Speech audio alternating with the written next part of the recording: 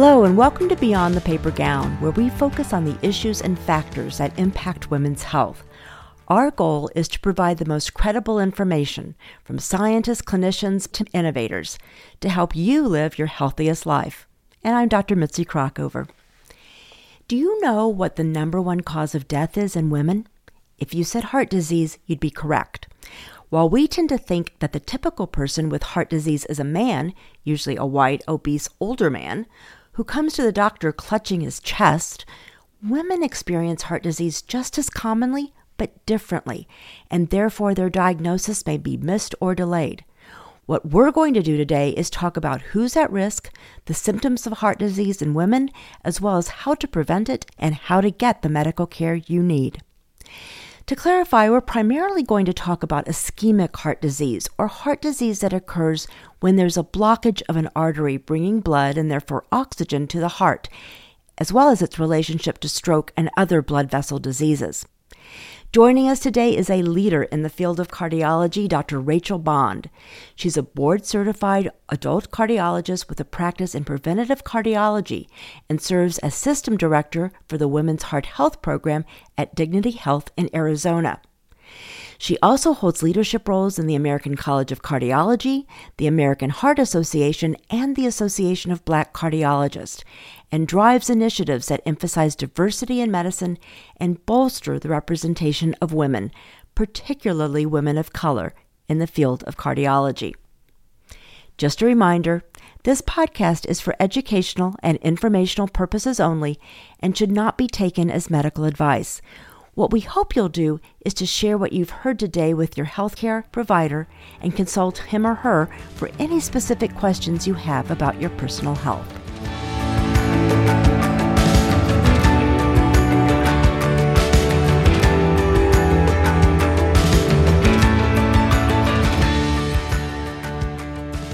Hi, I'm Dr. Mitzi Krockover, and this is Beyond the Paper Gown. Welcome. And I also want to welcome our guest today, who is extraordinarily accomplished, has such great expertise that I'm just really excited to dig in and talk about heart health today. So, Dr. Rachel Bond, welcome. Yes, thank you so much for having me. I'm looking forward to this. Talk a little bit about kind of how you got into cardiology and your focus on women's health. I will say that I wanted to be a doctor my entire life. I'm the first medical doctor in my family. It was a great accomplishment for me when I did finally match into medical school and then eventually residency. And I knew at a pretty early age that I wanted to do cardiology. I just didn't know quite what in cardiology. And as I journeyed through school and understood that heart disease is our greatest threat, but it's so largely preventable, I wanted to really hone in and focus my energy on the prevention piece of it, because many people don't realize, but it is 80% preventable. And a lot of times that's through conventional risk factors and making sure that those risk factors are under control. And I, understanding that the prevention piece was such a key factor, then decided to journey into the different sex and gender disparities, because glaringly we see, especially in the field of cardiology, that oftentimes women are underdiagnosed, they have delayed diagnoses, and even when they're diagnosed, they have delayed treatment. And I really wanted to be the voice to help improve that, but also help to educate the next generation so we weren't having the same replication of how we're treating patients. You brought up two topics that I really want to dig into. Number one are the gender and other disparities and inequities, as well as the preventive part. So let's take the gender and other disparities first, especially when it comes to men and women. What are those differences, and why are those women getting their diagnoses later, or perhaps not even at all? That's a wonderful question, and I would say that it's multifaceted. So when we think about, first of all, the differences biologically, the XX chromosome versus the XY chromosome, we know that as women, we do have more unique risk factors compared to men. So what are those? So a lot of the risk factors that could increase your risk for heart disease could occur during one's pregnancy if they decide to have a pregnancy. So risk factors such as gestational diabetes, high blood pressure during pregnancy, a condition called preeclampsia, where you have an elevated blood pressure and it can actually sometimes affect your other organs like your kidneys, your brain, your heart. Those are actual risk factors for heart disease, which many women don't realize. And I will say that our obstetricians are doing a much better job now in providing that education. But then there are other risk factors that are more predominant in women: stress, anxiety, depression. Yes, everyone experiences it, but women often have a greater impact from it than their male counterparts. And as a result of that, the release of that adrenaline that often can occur, just being a woman living in the United States, going through the sort of patriarchy of the United States, can often release those extra stress hormones, and that in of itself can predispose them to cardiovascular disease. And then when we look at the more traditional risk factors like high blood pressure, high cholesterol, diabetes, even a history of smoking, we know that women often have actually higher likelihood of heart complications if they have those risk factors as compared to their male counterparts. And that's the XX versus the XY, so the biological means behind that. As an example, I always say this to my patients: if you smoke the same number of cigarettes for the same duration as your male counterpart, you're at a 25% greater risk of having a stroke and heart attack. And of course, we suggest smoking is bad for all, regardless of sex, gender, race, ethnicity. But there is disproportionately a higher burden on us as women versus our male counterparts. The other factor that we have to think about when we think about the differences is also the symptoms. So oftentimes women present with more vague symptoms. So what do I mean by that? When we think about a heart attack, we always think in the movies, someone clutching their chest. They describe it as an elephant is sitting on their chest, and maybe it radiates to their jaw, it goes to their arm, maybe they feel a little sweaty, they feel a little dizzy and short of breath.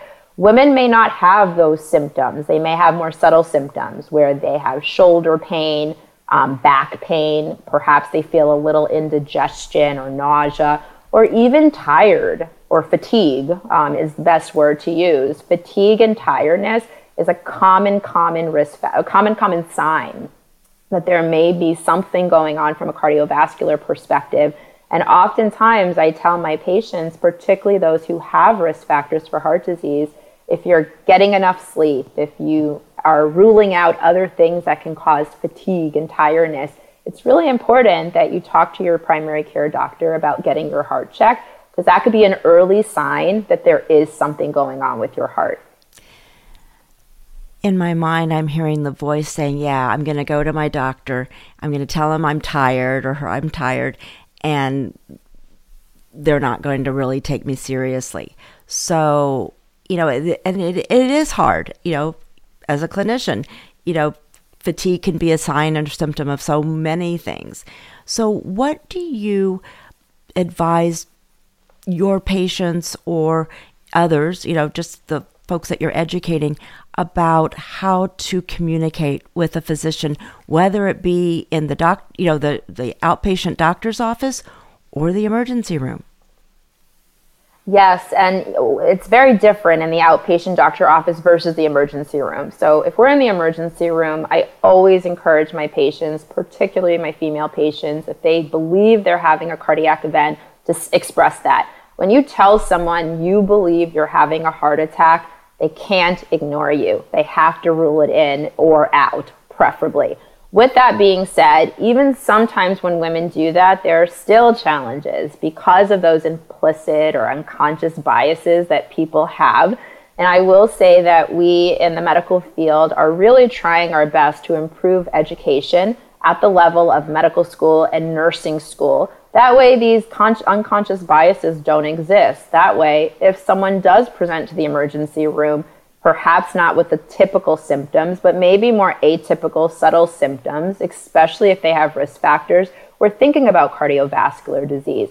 But for the patients in the outpatient setting, the first and most important thing that I tell them is that you have to be with a clinician you trust, someone who is willing to listen to you, someone who is willing to express to you what your risk factors are, but more importantly, explain to you what those risk factors are and what we can do to improve them. You talked about the risk factors. What is your advice in terms of screening for those risk factors so that you know if you're at risk or at increased risk? And also talk a little bit about the effect of age in women and menopausal status with respect to risk. Absolutely. So all adults, men as well as women, need to go at least once a year for what we call a well checkup. And that well checkup looks at all of those standard risk factors through blood work. They check your blood pressure, they check your weight, they discuss with you if your weight is appropriate for your height. They counsel you on your nutrition and your physical activity level. And when they're looking at your labs, they're specifically looking at key things: your blood sugar, your cholesterol, your kidney function, your thyroid function, all things that absolutely can affect your cardiovascular health. If you have a family history, it's most pertinent that you start this conversation as early as possible. And when we think about a family history, we know that if you have a first-degree relative, which includes mom, dad, or siblings, in a woman before the age of 65 or in a male before the age of 55, then you actually could be at a higher risk or a heightened risk of having a cardiac event. Therefore, that screening may occur a little bit earlier, or it could actually occur more frequently. But the basic things that we always do includes that well checkup where we're examining you, we're reviewing your blood work, and always also doing what's called an electrocardiogram, where we're able to actually look at the heart and see if the heart has any abnormalities, even without symptoms. So it's a great screening tool to help dictate if additional testing should occur. For women that reach menopause, even perimenopause, I would say that that is probably the second chapter in our life that is of most importance. The reproductive years 100% are important, but once we reach the years of menopause, it's important because we always see that with a depletion of the hormones that our body is naturally producing, it affects our arteries. It makes the arteries stiffer. So oftentimes we can see a rise in our blood pressure. It also makes it a little bit harder for us to release cholesterol. As a result, it's not uncommon that when women are going through either perimenopause, which is right before menopause, or have fully gone through menopause, they may have elevations in their cholesterol. We also notice that menopause could affect our ability to keep stable weight. So oftentimes it's not uncommon that we may notice some weight gain. And with weight gain, that could affect cholesterol. It could affect blood pressure. It could put us at risk of insulin resistance or diabetes. So there's a lot that menopause can do in terms of our risk for cardiac disease because of those risk factors that it can sometimes lead to. So with respect to that, I think back about when I was practicing on a regular basis and we were giving estrogen for not only symptoms of perimenopause, but also reducing the risk of heart disease, osteoporosis, and cognition. And then the Women's Health Initiative came out and suggested that by giving estrogen, you might increase cardiovascular risk. And then once the data was analyzed, to say that no, that was only for women that are older, 65 and up. But yet there's still not recommendations for using estrogen as a cardiovascular protector. Is that correct? And do you have thoughts about that? Yeah, so you're 100% correct. So the data confuses us. It still to this day confuses us. And we stopped it. We stopped it. The minute the WHI came out, we dropped estrogen, and then all these, and women suffered for that. So they suffer from it. And I see so many women who are desperate to be on hormone therapy, but they don't know if it's right for them. What is their risk? Is it safe? And oftentimes I actually am referred patients to help answer that question. What I can say is that to date, there is no recommendation that we should be using hormone replacement therapy for the prevention of cardiovascular disease. There are several other things that we can do that would be preferable before we go to hormone therapy, such as focusing on nutrition, physical activity, making sure that those risk factors are under better control. So that is what the guidelines suggest. With that being said, if we have a patient who has what are called vasomotor symptoms, so those hot flashes, the night sweats, the fatigue, those symptoms that really, really impair their quality of life, the use of hormone therapies as early on as possible can be safe when we have those other risk factors under control. And oftentimes for my patients, because there are women out there who have cardiovascular disease and also are going through menopause, we have to have that sort of shared decision making and that discussion where we talk about, well, what are the risks? What are the benefits? And if the benefits of the hormone therapies, because it's going to improve their quality of life, oversee the potential risks, we have that conversation as well. That may mean for me as a cardiologist, I'm monitoring them most closely, but I'm also giving them guidance on what the right thing to do is and the right path to go. I would say I'm very excited because in the world right now, we're actually talking about menopause.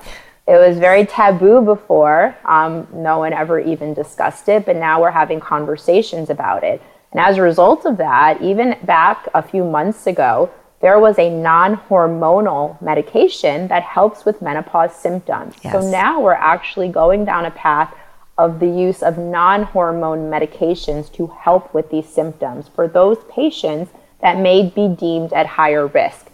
What I will say to patients out there is that it would be best to speak with your clinician before starting hormone therapy, because there are several things that the clinicians can do to determine what your risk is.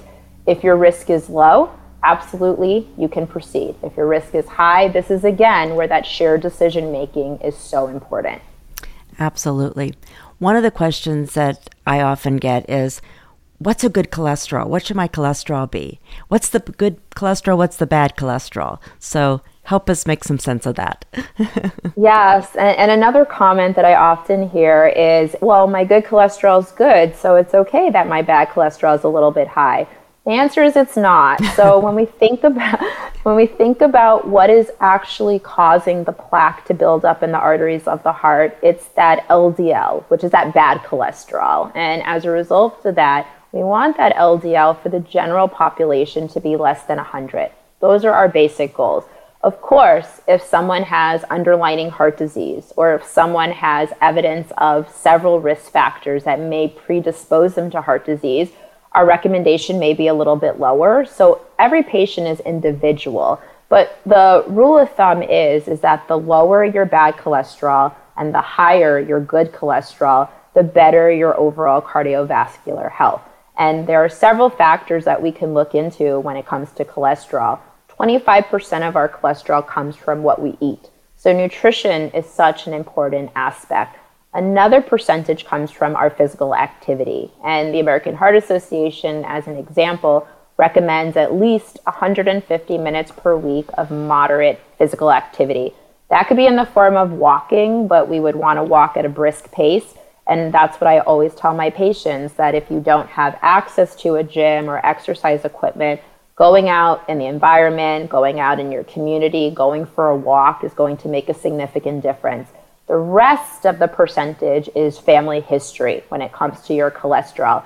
And this is why it's so important to know what your family history is, because again, it will help to at least for us, predict what your risk may be of requiring additional therapies or additional management for yourself in the future.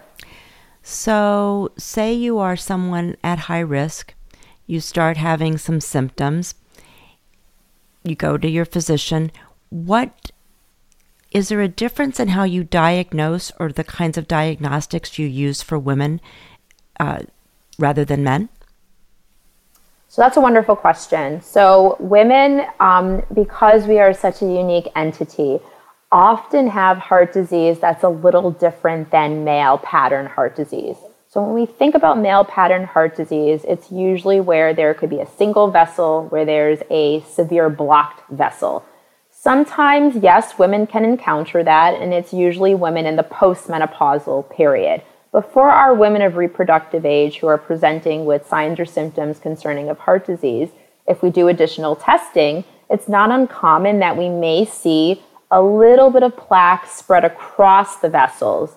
And many people would say, well, if that plaque is not causing a blockage, how is it possible that that plaque could be causing symptoms? It could, and we're now actually exploring that, because it's not just the big vessels that have that plaque probably.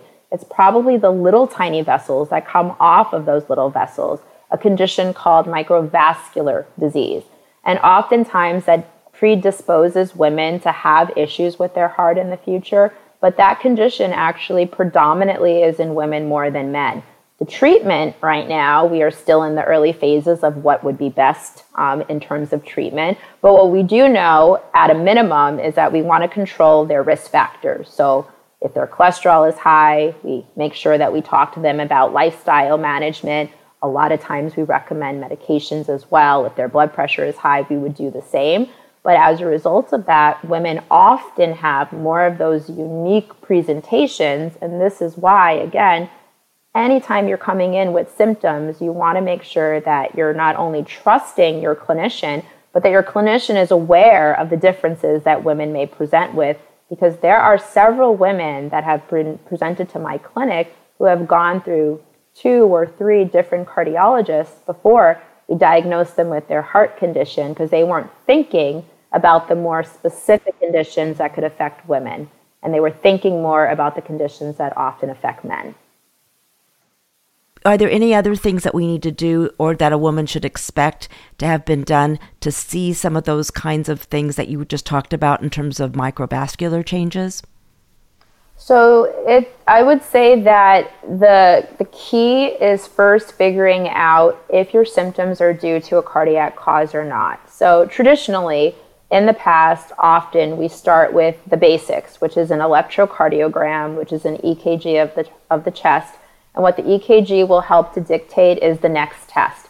If the EKG shows that there are changes, changes in the sense that if we compare it to your prior, that may make your symptoms more alarming, at which point we would determine, do we want to go straight to what's called anatomical evaluation, meaning looking at the vessels. So the first thing we would want to do is make sure that the big vessels don't have blocked vessels or blockages. And the only way to do that would be to look at them. So that would be through the use of a CAT scan, where they place an IV in your arm, they give you contrast, which is dye, and they're able to light up the arteries in your heart. That also alternatively could be through a coronary angiogram or catheterization, where similarly they, instead of going through the vein, go through the artery, either in the wrist or the groin, and they're able to access the heart through contrast by, again, looking for a blocked vessel.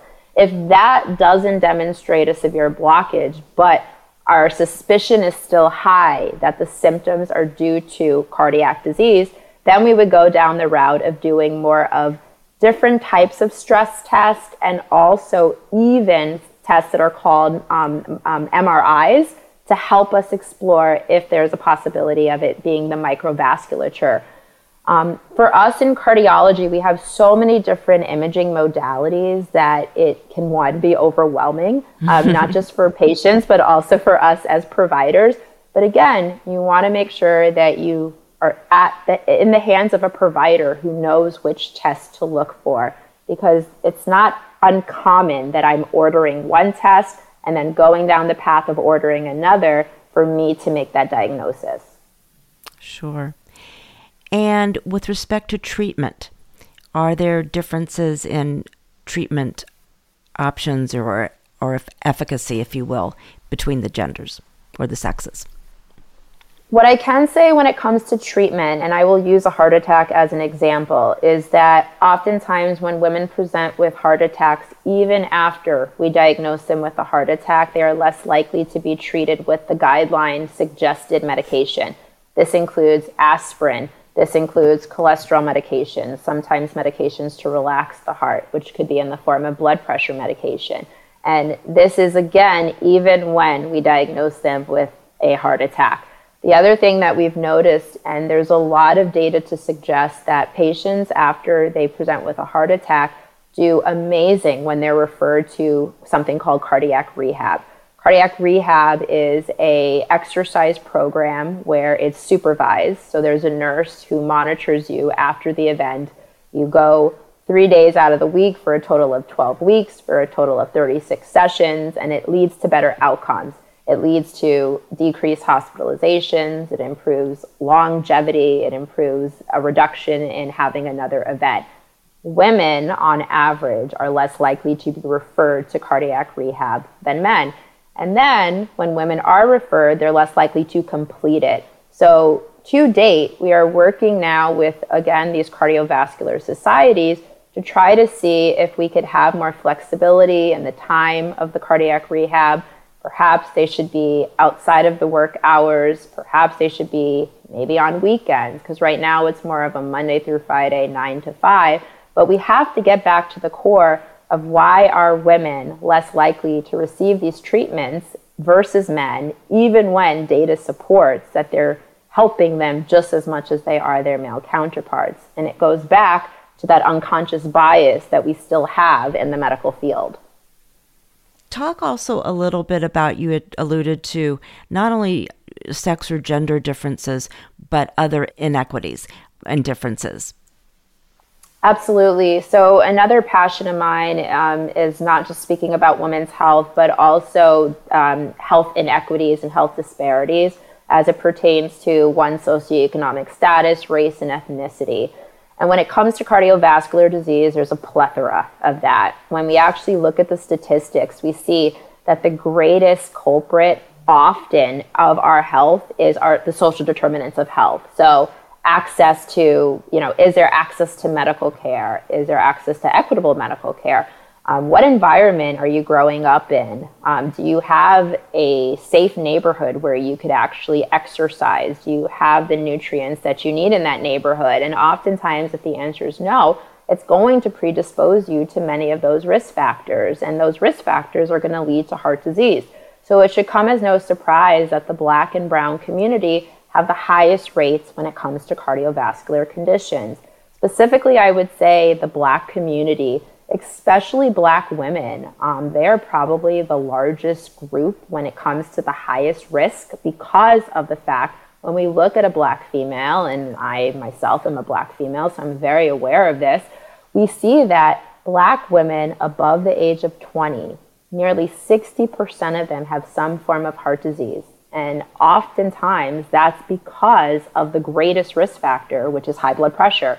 It's a commonality in the community. And when it is diagnosed, another issue is that it's very much undertreated. So even though patients are being told that their blood pressure is elevated, we as clinicians are not aggressively managing that blood pressure. We're not educating them on the nutritional aspect, the physical activity aspect. And we're often sometimes not even prescribing them the right medications. And as a result of that, they're not getting the adequate blood pressure management. And in the long run, this is why we're seeing these heightened rates of stroke and heart attack, which are largely preventable. So a key factor for me has really been to make sure that we are targeting those highest risk groups. And as a result of that, a lot of my community education has been going out to the community, working with churches and faith-based organizations to try to get the education out there, to go to a trusted clinician, get your numbers checked, but make sure you understand how best to manage your risk factors. Talk a little bit about the relationship between stroke and heart disease, and what are some of the symptoms?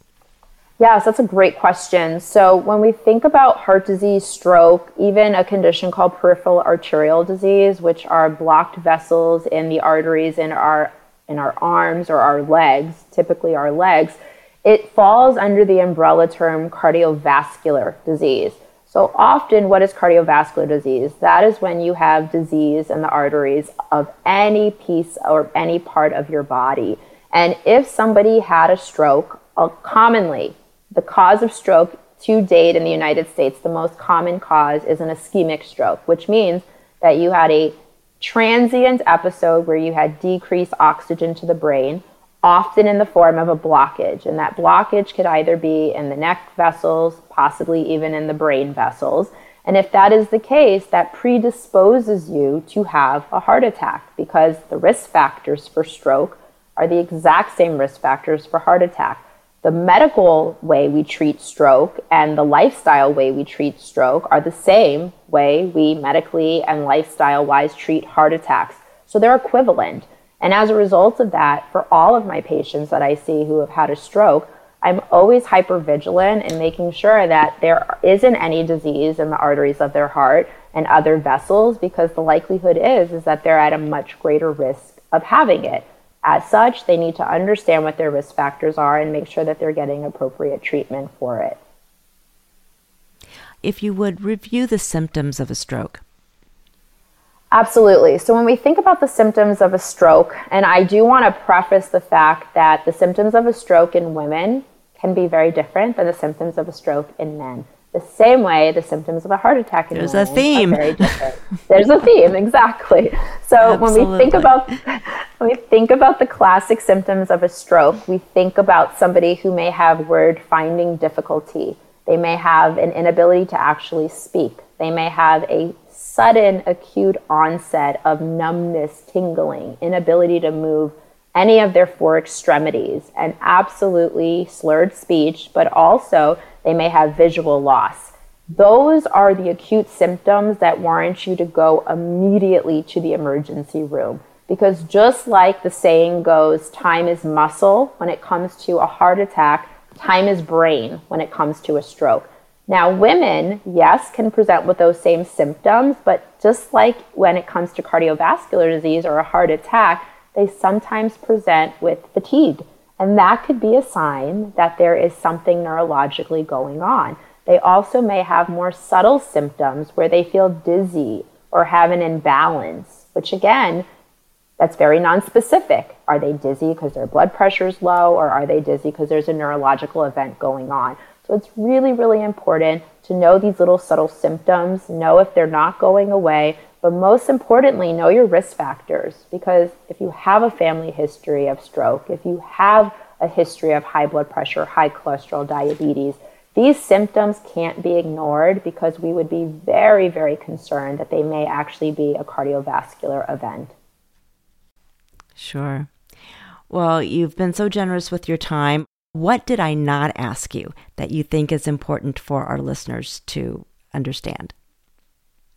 I think what I would just re-emphasize, which I had stated before, is that with heart disease being so largely preventable, but still our greatest threat, at a minimum, go to your doctor every year, go to your clinician every year. But not just go, understand what your true risk factors are. Ask them those questions, predominantly, what are my risks and what can I do to prevent these risks from happening? There are several additional tests beyond blood work and beyond a physical exam that sometimes can come in favor. We talked a little bit about a calcium score with a cardiac CAT scan. We talked a little bit about an echocardiogram. We talked about an electrocardiogram. Asking the questions, would you benefit from any of those tests, really helps to direct your clinicians. That way we don't miss things.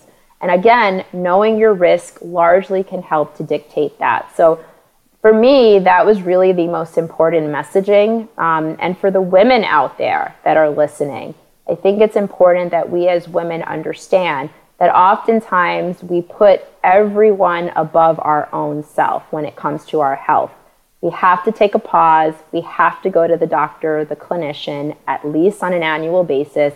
We also have to do things that are all more importantly going to help our mental health, because our mental health equals our physical health. And if our physical health needs a little bit of help, oftentimes that means our mental health needs a little bit of help as well. So as women out there that are listening, it's really important that we take a step back, focus on ourselves, because if we don't focus on ourselves, we won't be able to care for our loved ones, our colleagues, our friends, our family.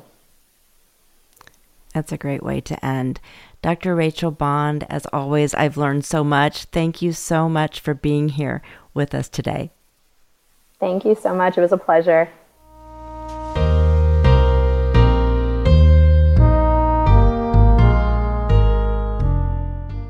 hope you enjoyed our in-depth conversation with Dr. Bond. In fact, let's do a quick recap on some critical information that we discussed because it's really too important to let slip. Heart disease doesn't play favorites. It's a leading cause of death for both men and women in the United States. The common risk factors like high blood pressure, diabetes, high cholesterol, smoking, and a family history of heart issues affect everyone. But for women, there are extra layers to consider.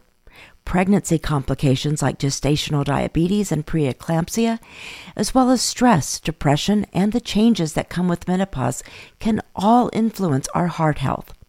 Remember, those annual checkups are more than just a date on the calendar. They're a crucial step in monitoring and managing your health. Plus, with 80% of heart disease being preventable, lifestyle choices like a balanced diet, regular exercise, and stress management can be game changers. Heart disease in women often goes under the radar. The symptoms can be chest pain, shortness of breath, or left arm pain, but they can also be subtle and not what you or maybe even the doctor typically expect, like shoulder pain, indigestion, nausea, or even just fatigue without an obvious reason for being tired. And that can lead to delays in diagnosis and treatment, which in turn leads to poor outcomes in women. So if something feels off, speak up. Your voice could be the key to timely and effective care. Dr. Bond emphasizes the importance of women being proactive about their heart health. So understanding your risks, recognizing the symptoms, and consulting your doctor are vital steps. And let's not overlook mental health. It is deeply connected to your physical well-being. I hope this discussion has equipped you with knowledge to safeguard yourself and your loved ones against heart disease, especially ischemic heart disease. In the second part of my interview with Dr. Bond, we unpack some other heart conditions experienced by women, such as abnormal heart rhythms and heart failure, as well as the specific concerns for the LGBTQIA+ community and other marginalized groups. You'll also learn about Dr. Bond's passionate advocacy for policy change to better women's heart health and her insights on cutting-edge innovations like wearables, which promise a future where managing heart health is more personalized and proactive. It's another treasure trove of information you won't want to miss. I also invite you to explore Beyond the Paper Gown for more resources, articles, and a community focused on wellness. While you're there, sign up for our newsletter to stay informed about our latest podcast events and health tips.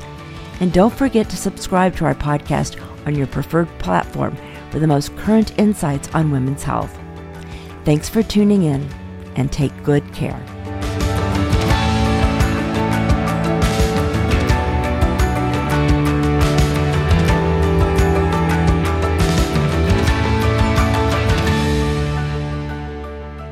Beyond the Paper Gown is produced by Patrick Shambayati and me, and our associate producer is Kyla McMillian.